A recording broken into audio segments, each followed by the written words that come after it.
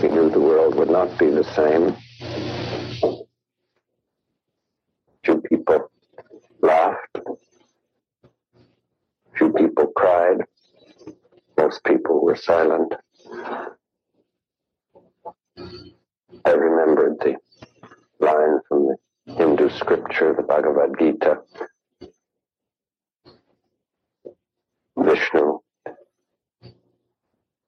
is trying to persuade the prince that he should do his duty, and to impress him takes on his multi-armed form and says, "Now I am become death, the destroyer of worlds."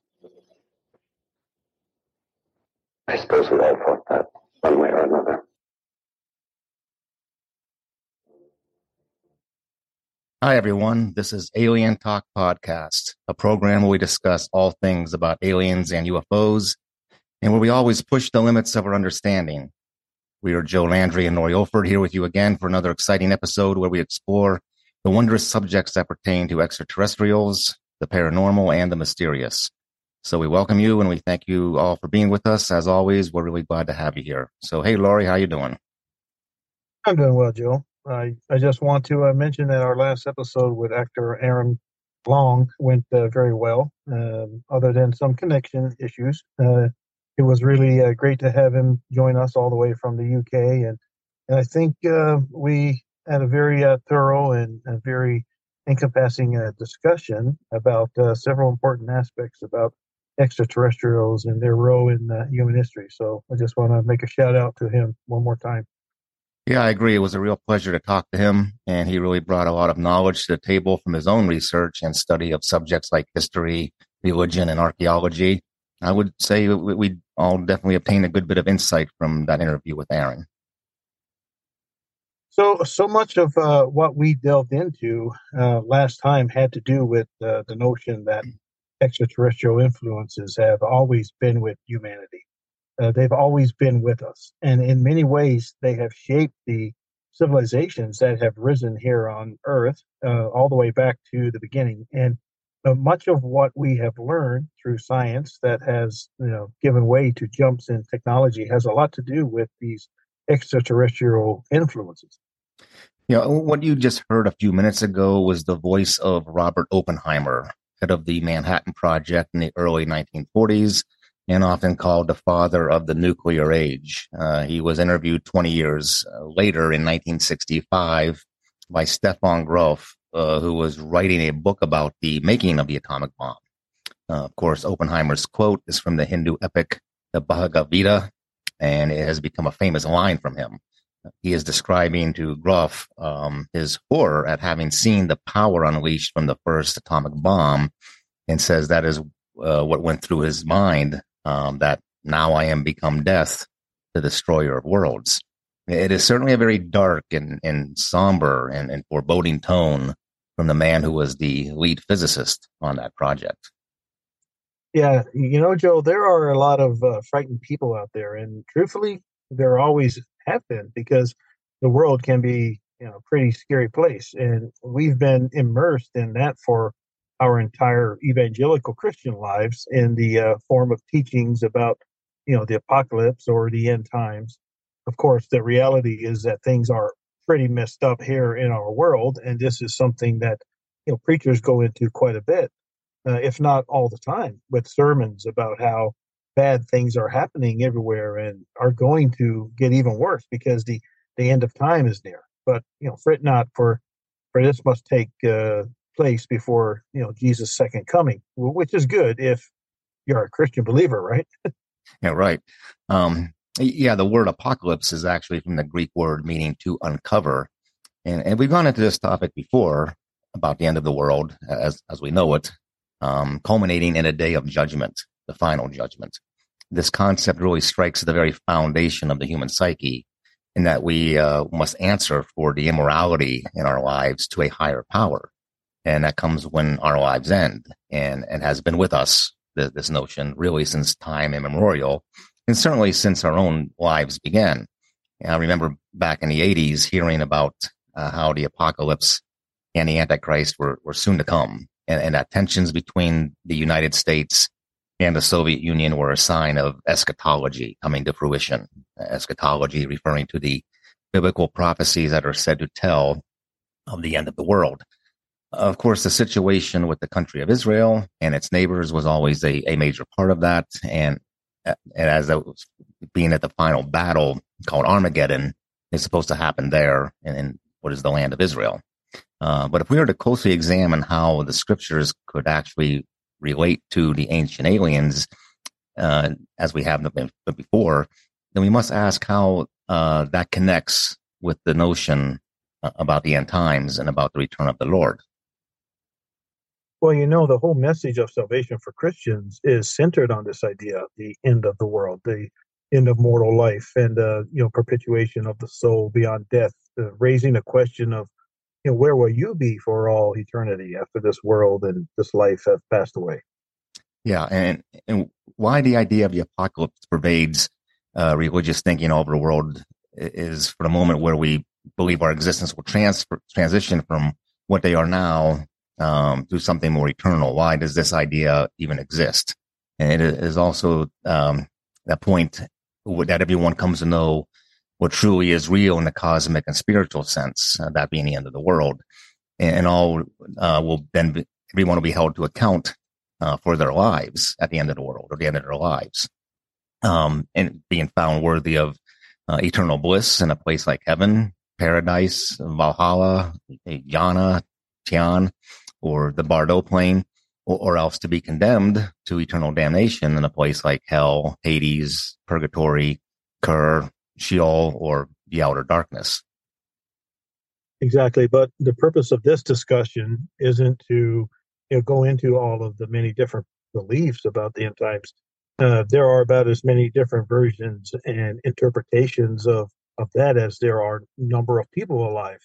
Instead, we want to look at why we even have these beliefs in the first place. Like, why do we as humans have such an obsession with meeting our maker face to face? Is it because we were taught that, taught this by our maker, or more accurately, our makers?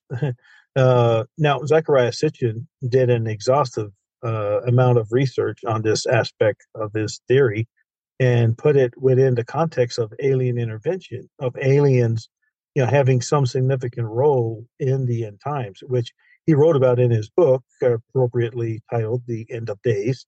So he mentions from references found in the Uganda or the Ugaritic text about how in 2024 BC, the gods themselves seem to have used nuclear weapons to wipe out the inhabitants of the land of Canaan, as well as the Sinai. And also that radioactive debris was carried, by westerly winds that killed off the population of the third dynasty of Ur in Mesopotamia, thus, completely ending the great Sumerian civilization. Right. And we even get a kind of glimpse of that very scenario in Genesis 19 with the destruction of Sodom and Gomorrah. The angels, or the men, depending on which version of the Bible you have, whisk Lot and his family off to the plain and tell him not to look back at the cities or stop anywhere along the way until they reach the mountains, or else they'll get swept away. In the Hindu epic, the Mahabharata, we have a similar description of a war happening among the gods at Mohenjo-daro, in which there were blasts more brilliant than 1,000 suns, all of which seem exactly what we know about nuclear explosions. I mean, just look at some of that old military footage that I think we've all seen of weapons being tested. I mean, the imagery is just spot on. Yeah, I agree.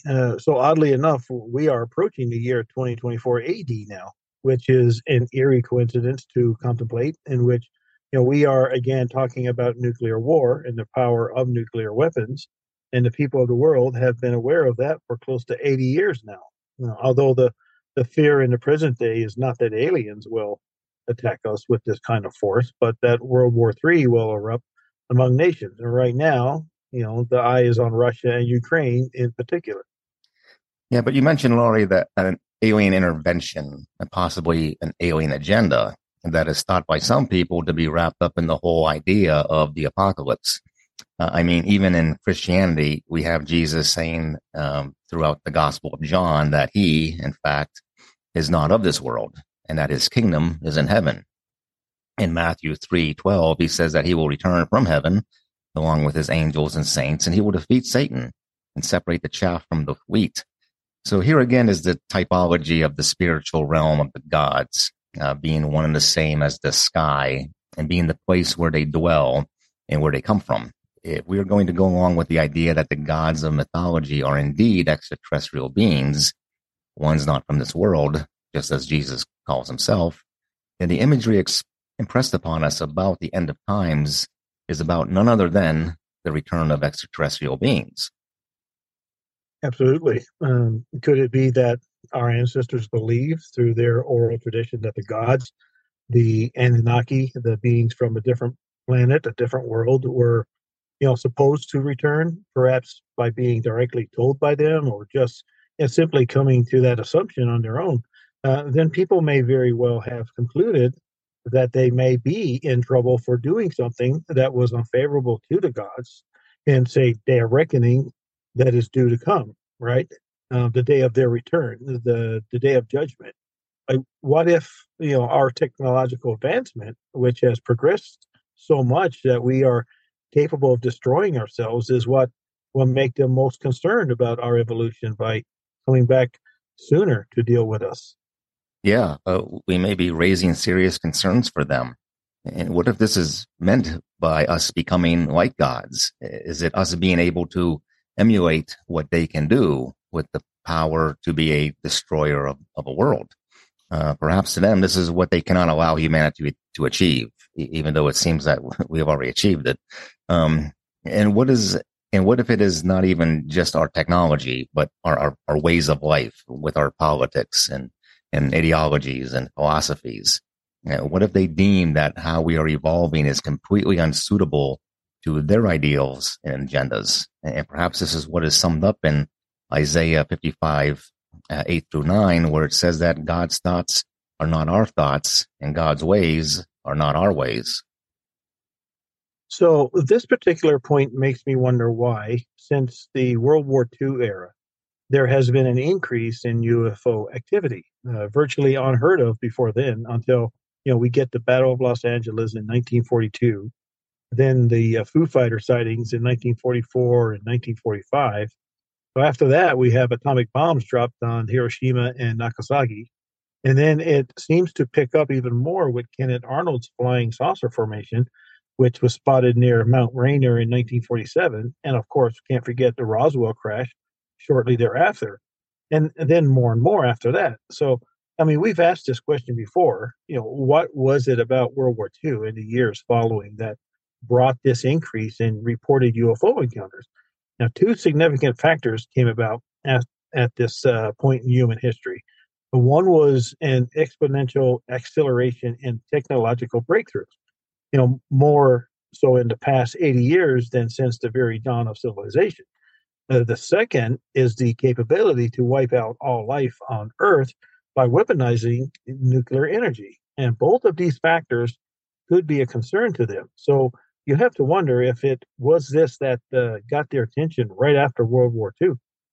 Right. And if we did get their attention, as you say, would they want to meddle in our development, try to frustrate us in our technological ambitions so as to thwart our capacity for our own destruction? And what if all these encounters are the result of interventions from certain alien races, perhaps benevolent ones, and to do just that? Maybe they have actually managed at some point along the line to prevent us from going into World War III already. Maybe that happened a long time ago and we just weren't even aware of it. We'll be back after a quick break. Hi, and welcome to Hiss and Tell, a cat podcast where we delve deep into the fascinating world of feline behavior with your host, me, Christina Wilson, a professional animal behaviorist. Each episode features insightful discussions with leading veterinarians, dedicated researchers and scientists, experts in cat behavior and training, and so much more. Join me as we decode the complexities of pet loss, unravel the mysteries of feline health and behavior, and discover the latest research findings. I'll meet you at Hiss and Tell.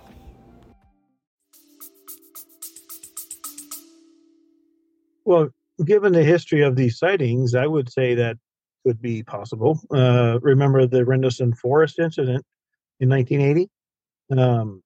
After U.S. Air Force Sergeant Jim Penniston supposedly touched the craft of unknown origin.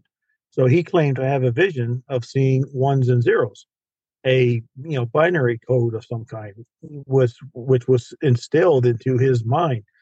Now he claimed that after the code was submitted for deciphering, it presented a message stating exploration of humanity continuous for planetary advance, or something along those lines. Now, if this was a true message given to us by an extraterrestrial civilization, then it just may be a sign that we are being watched. If so, if something like World War III was about to happen, then would they, the alien gods or the alien guardians, the watchers, intervene to prevent it? Now, would something like a nuclear war usher in humanity's first contact in the way we talked about a few months ago? Now, which would be a close encounter of the third kind for everyone in the whole world, all at once, at the same moment, with a sort of armada of alien spaceships coming to Earth. And could that occur because we now have weapons of such power that we have become like the gods, especially that pesky Vishnu, and they may not be too happy with that. Now, now there have actually been many sightings by service members who also came forward to say that they witnessed UFOs around nuclear facilities and nuclear military installations. Now, there's an article in the New York Post from October 21st of last year, and it said that former Air Force Chief Master Sergeant claimed how he saw a UFO shooting beams of light at a nuclear warhead during a testing. The article further explains that First Lieutenant Robert Jacobs witnessed a strange craft resembling a flying saucer circled a dummy warhead during a test flight, and that this occurred in California in around 1964. And also, another article by CBS stated that whatever the mysterious lights in the sky were, they seemed to have an interest in our nukes. Now, this was said in a press conference held in Washington sometime back in September of 2010. Per the article, Robert Hastings, who is a UFO researcher from Albuquerque, New Mexico, said that over 120 former personnel told him that they witnessed UFOs overhead at nuclear weapons storage and testing facilities. And one reported to have been at Maelstrom Air Force Base in Montana back in 1967 when 10 ICBMs had mysteriously gone inoperative. Now, what's strange is that base security reported a mysterious red glowing UFO at the same time. And as of this date, there is no official explanation for it. Supposedly, there are similar kinds of reports of such things from military personnel. Now there were also similar reports from other military personnel from like the Soviet Union and from Great Britain. Well, interestingly, we get a vivid depiction of what seems to be a nuclear holocaust or an attack from something in outer space from what is found in Revelation 21:1, where supposedly John the Evangelist sees a new heaven and a new earth, for the first heaven and the first earth had passed away, perhaps. This is also echoed in the Muslim Quran in Surah 27 with the observance of the sun rising in the west, which will tell that the beast of the earth will arrive to end the world. And in Hinduism, the Bhagavad Purana tells of when Vishnu will dissolve and regenerate the whole universe. In Judaism, there's the Messianic age, which is to be a time of peace, justice, prosperity, and good health. And this is what many Christian denominations would call the millennium, or the millennial reign of Jesus at the second coming. Again, it is all about the return of something big from out in the heavens.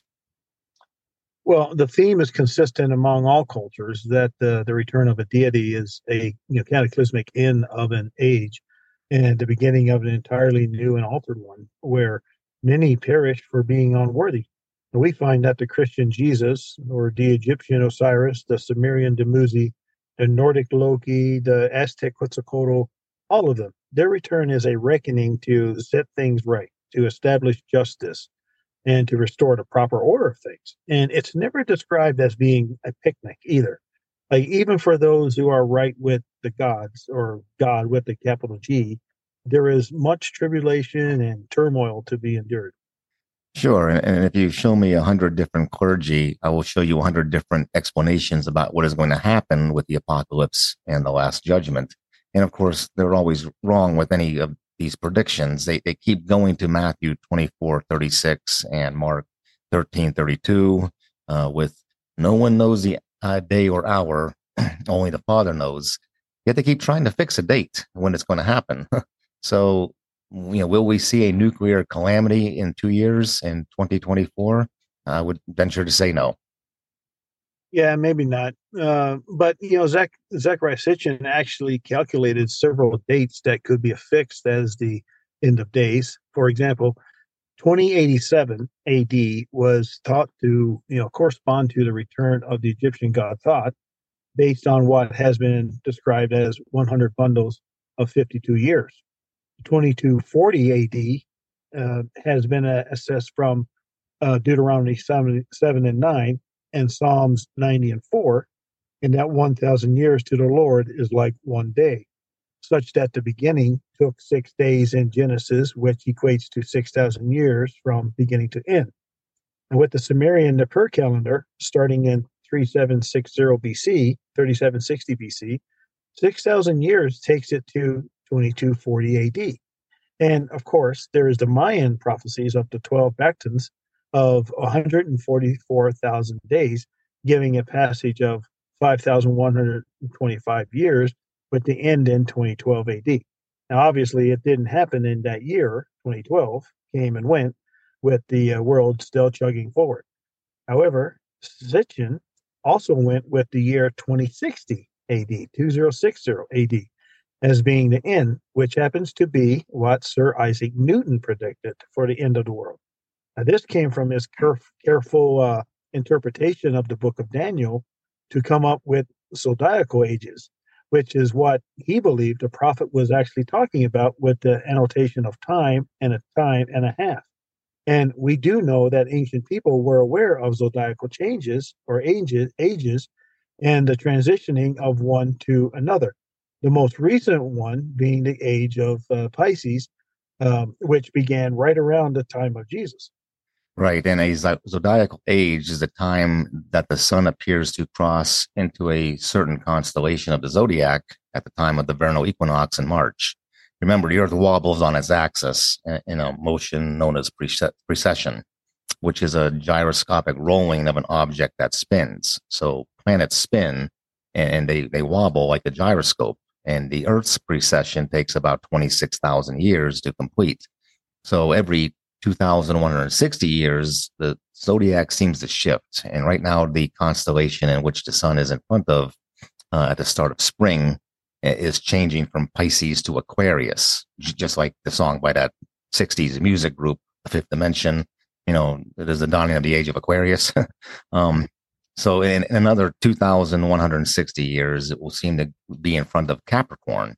So by using the year-day principle that many theologians apply to prophetic metaphor, and if the times and a half a time of Daniel was referring to zodiacal ages, then it is a period of 2,160 years, 4,320 years, and then 1,080 years for a total of 7,560 years.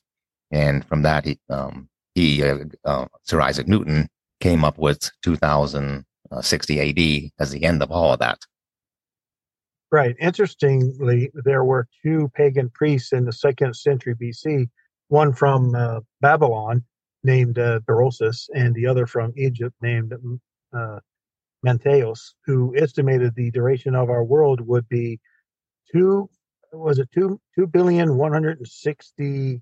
No, I think it's actually 2,160,000 years. Million years, right? Yeah. Which comes out to be like 1,000 zodiacal ages, a millennium of zodiacal ages. So, how does this idea pervade humanity the way it does? Like, with a universal belief that at some point everything will come to an end, and that a judgment day will follow where everybody will face our Creator to be deemed worthy and acceptable by the kind of people we are, which is conditional to the belief system a person follows. Um, could it be that our ancient ancestors learned this from stories of the Anunnaki, the extraterrestrials who come to our world and leave again, all in a repetitive and cyclical way? And according to Sitchin, this is because the planet Nibiru only comes close to Earth every 3,600 years. So people would tell stories about them being here long ago and then leaving, knowing that they will come back again. Well, according to George Weber in his book, The Consummation of History, John the Evangelist used much of the symbols from the book of Daniel to tell of his vision concerning the apocalypse, which to Christians is God's triumph over the evil in the world and the restoration of his covenant with all of humanity, found in chapter 7, verses 9 to 22, with the Ancient of Days in garments as white as snow and who had a fiery throne with wheels. Who is that? Is that supposed to be God?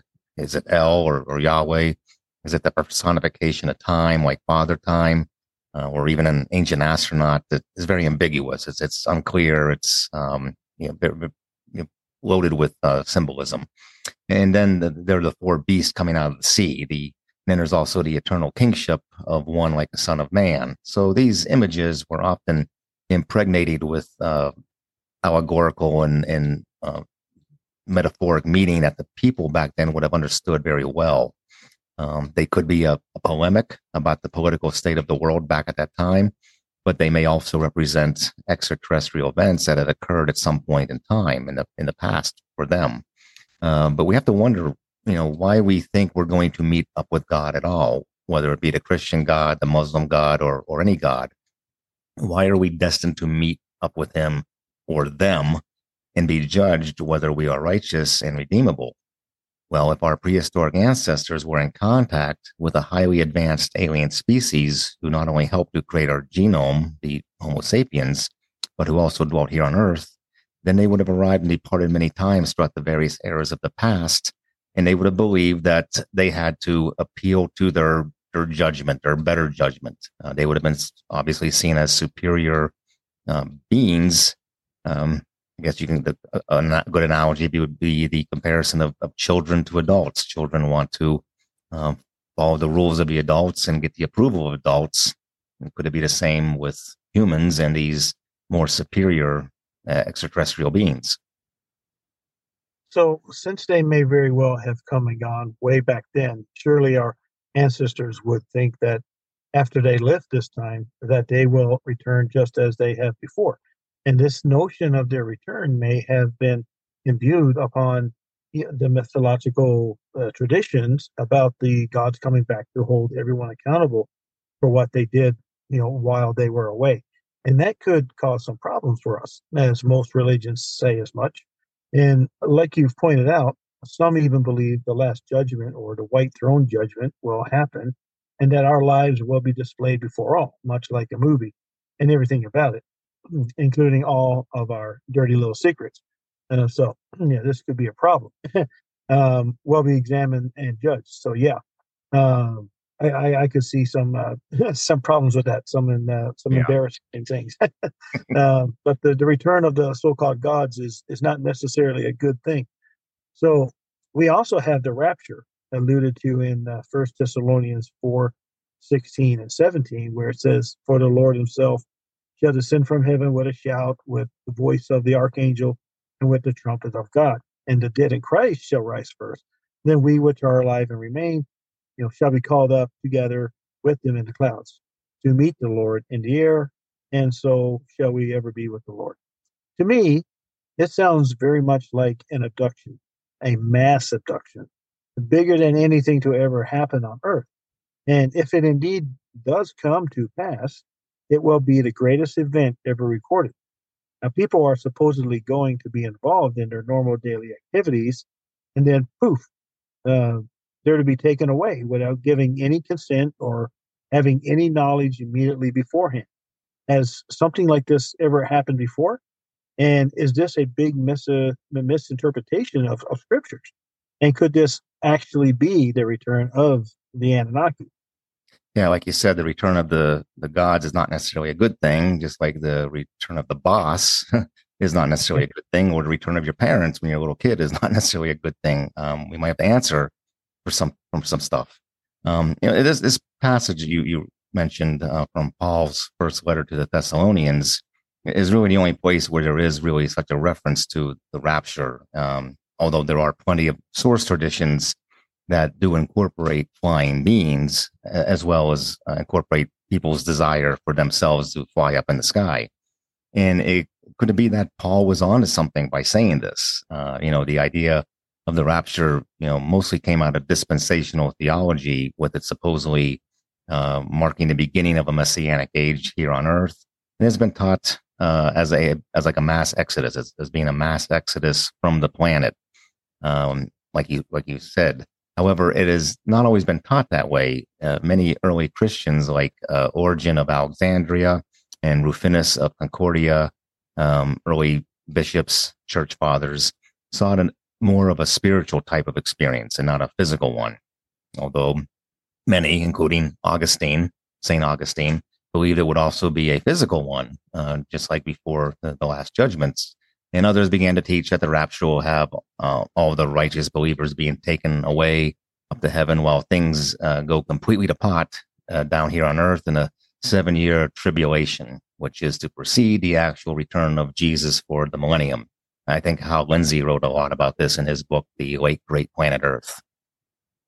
Yeah, and things going completely to pot sounds like how things are going right now. You have a major war, clashing political ideologies, deteriorating foreign relations, natural disasters. Don't forget COVID-19 pandemic. The whole works, and it has always been like that. Sometimes even worse, like with the bubonic plague. But anyway, the early church certainly believed that Jesus would return in their lifetimes, as he told them that in Matthew 24, verse 34, I believe, that they would be around for the judgment of the Lord. However, they weren't. Now, he said this right after telling his disciples that the moon will not shine and the stars will fall from the sky. And according to him, the judgment should have already occurred a very long time ago. He appears to know for certain that the generation at that time would not pass away, yet he does not know the exact day or hour. Ironically enough, it actually ended very badly for those disciples, because they all died under the misery life of living in the Rome under the rule of the Roman Empire, well before that generation ended. So there was no mass abduction for them. No two people in the field, where one was taken and one was left, like Jesus said. Most of them suffered right here on earth. Although, on the other hand, Jesus also told them that they would be persecuted and that they will be put to death for his name's sake. Yeah, so one way or the other, this prediction came true. Either you'll see the end of the world or you'll die before then. Easy prophecy, right? Right. But aside from that, as far back as the 4th century AD, St. Martin of Tours stated there was no doubt in his mind at all that the Antichrist had already been born. And he was wrong. There was a strong consensus during the time of the Crusades, which was a full millennium after Jesus' death, that the second coming was very imminent, and they were wrong. Reformation figures like John Calvin and Martin Luther all thought that the popes Alexander VI and Leo X were the Antichrist. All these proclamations by men of ecclesiastical authority, mind you, were completely wrong. Yeah, and how many times have evangelists said that the Lord is certain to return in our lifetimes? Quite a few have said that it is imminent and will happen anytime. Hal Lindsey, as you mentioned earlier, he used to say it would be before 1981. Another preacher, Lister Sumrall, published a book back in the 80s titled I Predict 2000, which came out a few years after his other book, I Predict 1985.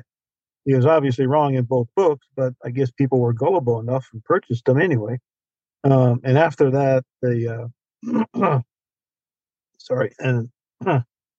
Oh, after that, the Jehovah's Witnesses watched. I'm sorry, I was fighting a cold here, um, or allergies. Witnesses Watchtower Society was founded.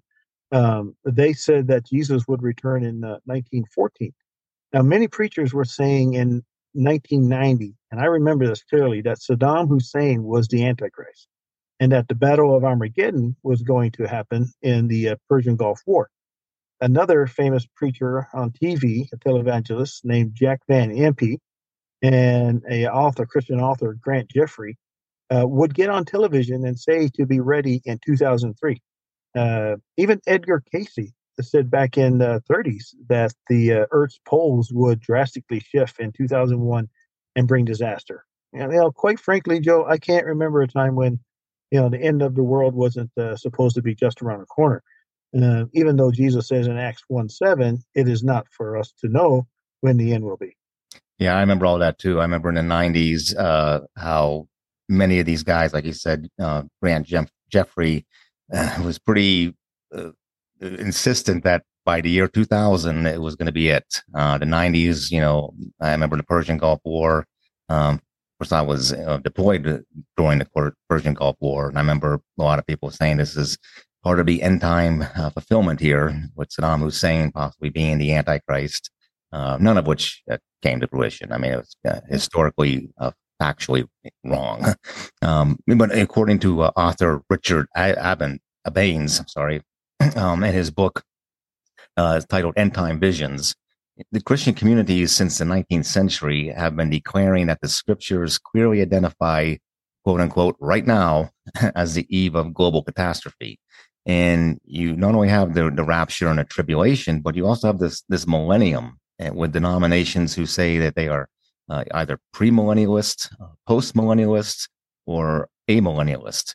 And not just dealing with the second coming of Jesus, and you also have in other religions like in Shiite Islam, the coming of the 12th Imam.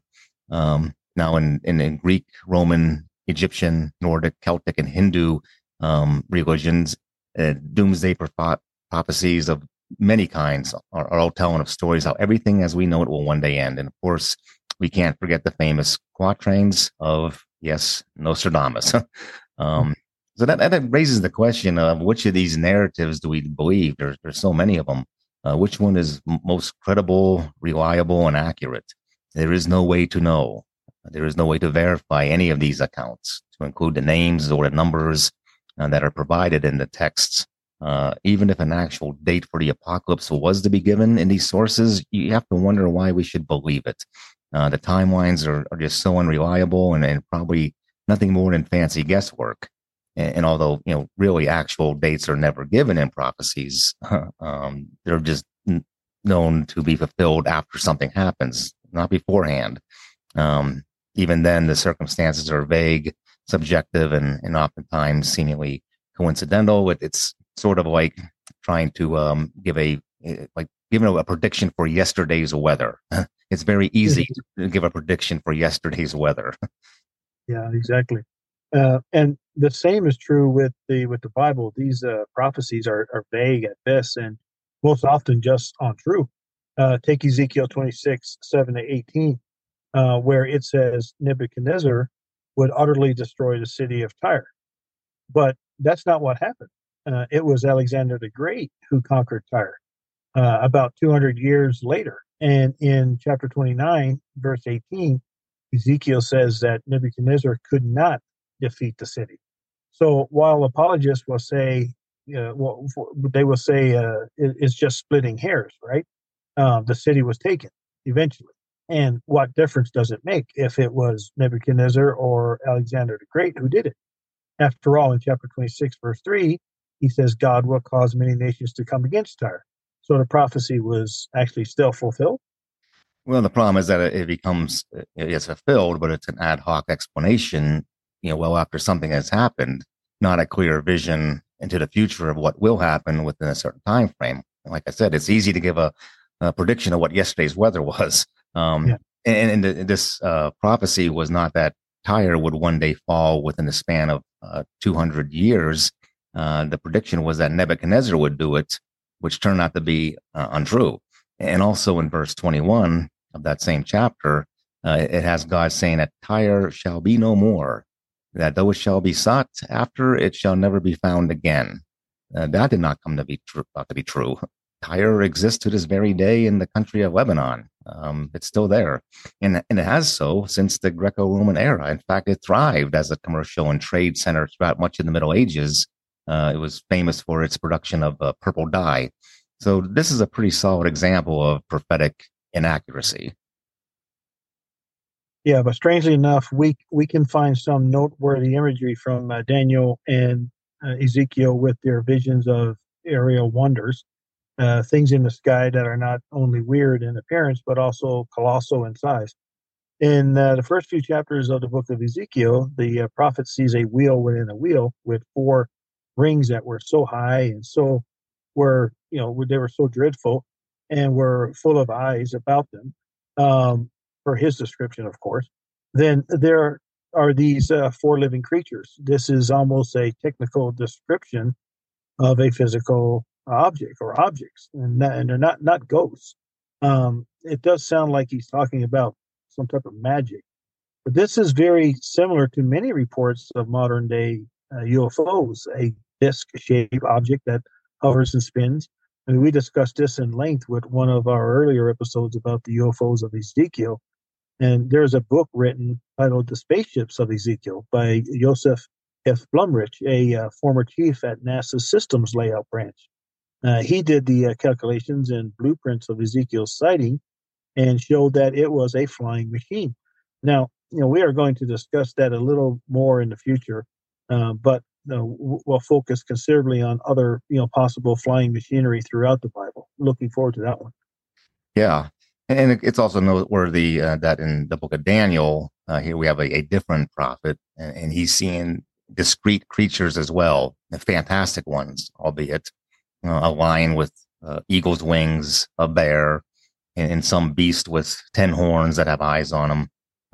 And they are not ghosts, and neither is the one who is said to be like a son of man or the one who is called the Ancient of Days. These are not ghosts. These are actual talking about concrete objects here. So even if these guys are talking about something from a dream that they had, the elements of it are not abstract. They are all tangible to the prophets. And these are not pleasant things that are being seen either. Both of these prophets, Daniel and Ezekiel, are downright terrified at what they're seeing. Yeah, we can go on and on about, with this kind of topic material. The point is the only thing that we have coming at us in the future is some type of alien invasion of some kind. The people of our ancient civilizations may already have had the first contact, and if the writers of the scriptures are correct, then we are in for the fight of our lives. That's because our alien gods didn't make us to share in their glory, their technology, or their intellect. At least not for most of us. They might reward a few humans who they've come to like, and give them what would be the equivalent of political favors. I don't know, but they seem to have created us to serve them and work for them. Their return means their return to that, to being enslaved by them, just as we once were in the distant past. So let's consider that our laws were established long ago, as we see with the alien god Utu Shamish and King Hammurabi of Babylon. Like we talked about in our episode, Extraterrestrial Religion. We have adapted and changed them to fit every society that came thereafter, that being the laws. But when the lawgiver, Shamish, El, Yahweh, Anu, or some other one returns, that will be the day of judgment. Will we be asked if we upheld the law as we, the human race, were instructed to? Just as a court judge makes a ruling on whether or not a person is guilty, could these judges of the divine council do the same for our world? Judgment means punishment and even, retribution. I don't really believe that this ordeal is going to be on an individual level, but instead it will be on a mass level. Perhaps it will be nations that are condemned or possibly redeemed. Maybe each one will be judged as being moral or corrupt, and all of its people will benefit or suffer the consequences. That really is the core theme of biblical prophecy, right?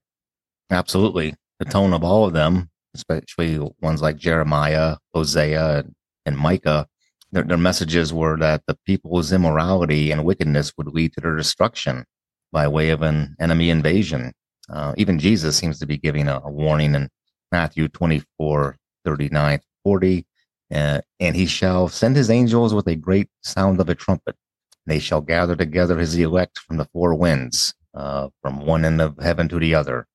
Now, that didn't come to be. Life continued on, and the scriptures still have survived this day, 2,000 years later. It's almost like what Jesus is saying with, and they shall gather together his elect from the four winds, from one end of heaven to the other. That is invoking the image of the arrival of large spaceships in our atmosphere, much like the scene from the movie Independence Day, where everyone who will witness something like this will be shaken to their cores. Their very souls would be changed by it. That's a pretty scary thing to see, coming into our atmosphere. It gave me the chills when I first saw it in the movie theater. It was pretty dramatic, pretty impressive. Yeah, I mean, what kind of things would happen to the Earth and us if there was such an alien arrival, like in the movie Independence Day? Would there be geological, meteorological, and astronomical changes, especially, if you consider a planet like Nibiru approaching closer to our planet? I mean, think about how tides, ocean currents, weather patterns, and plate tectonics would all be affected. Oh yeah, right. I mean, just think of how our planet is affected by the moon. That's not even a quarter of the Earth's size. Can you imagine a planet nearly the size of Jupiter coming into our solar system? That's most likely what will cause the many birthing pains in our planet when it arrives. Smaller ships may then deploy from the mothership and fly across the Earth and abducting a selection of humans, like how Jesus says in Matthew 24. Then shall two be in the field, the one shall be taken and the other left. Two women shall be grinding at the mill, the one shall be taken and the other left. Now, it may be that these ships would be possibly flown by angels who are really nothing more than alien pilots, and who would collect a mass harvest of humans to, take back to Nibiru, I guess, where, they will worship God forever. Now, remember that the word transliterated as worship is avad, which means work in Hebrew. So this may pose a problem for believers who think they'll be, up there worshiping the Lord. It could actually be that they'll be up there working for the Lord, much like slaves. There's a big difference between those those concepts, I would say, between worshiping and working. So you're saying better to be working up on Nibiru for the Anunnaki than to be working down here on Earth for them. As bizarre as that sounds, it falls in line with the tone of the prophetic visions of the end times.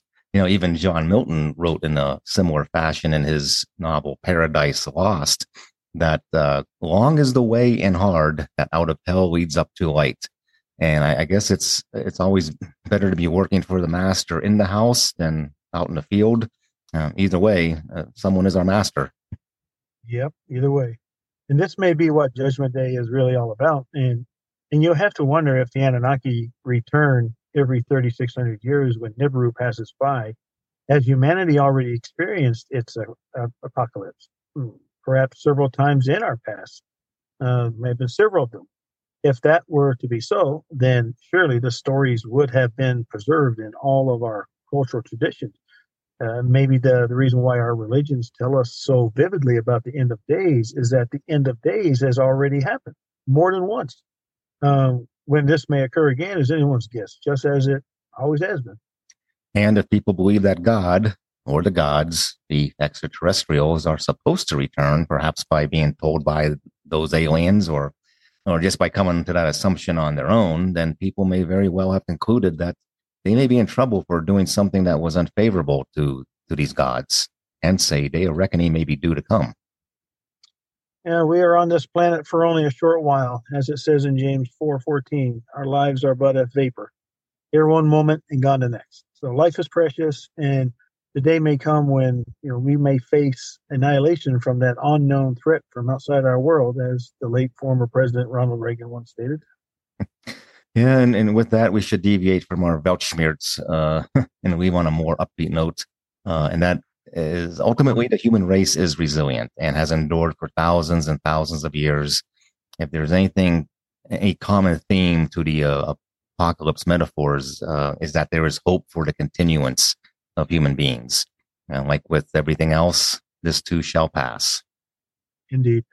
And another profound thought is that just as the Anunnaki are the gods to us, so too could we become like gods to another species on another planet when our evolution takes to that same point of technological advancement that we are able to colonize distant worlds. And thus the cycle goes on. Definitely. So we hope you, all of you, found this topic to be as engrossing and as fascinating as we did. And now for our next episode, we're going to talk about what we had referred to earlier today, and that is that which has led our ingenuity to advance so much that we as a species have become, quote unquote, a destroyer of worlds. And that topic is alien tech. Were we influenced by extraterrestrials for the many wonders that we have, especially electronic and computer wonders that we have in our lives today? There's a good possibility that we were influenced by extraterrestrials with this wonder of a technological advancement in electronics. Yeah, we'll delve deeply into that, as we always do. We'll also connect to how a lot of this topic is mentioned in the Bible about how some aliens may have helped us out with that, and how they, in turn, may have been punished for it. So we really look forward to that intriguing topic. And so for all of our listeners in the States, we want to wish you a happy, safe, and enjoyable Thanksgiving Day weekend. I know I always love this time of year. How about you, Ari? Oh, yeah, nothing like it. Annual Thanksgiving feast, great food, watching movies, football, whatever, relaxing. And of course, our next episode will be on December 4th, the weekend after the holiday. So everyone, please be safe if you are traveling, and we hope you all have a fabulous Thanksgiving, and be thankful. And we look forward to being with you again next time here on Alien Talk Podcast. Yep. Until then, stay curious, folks. Bye, everyone.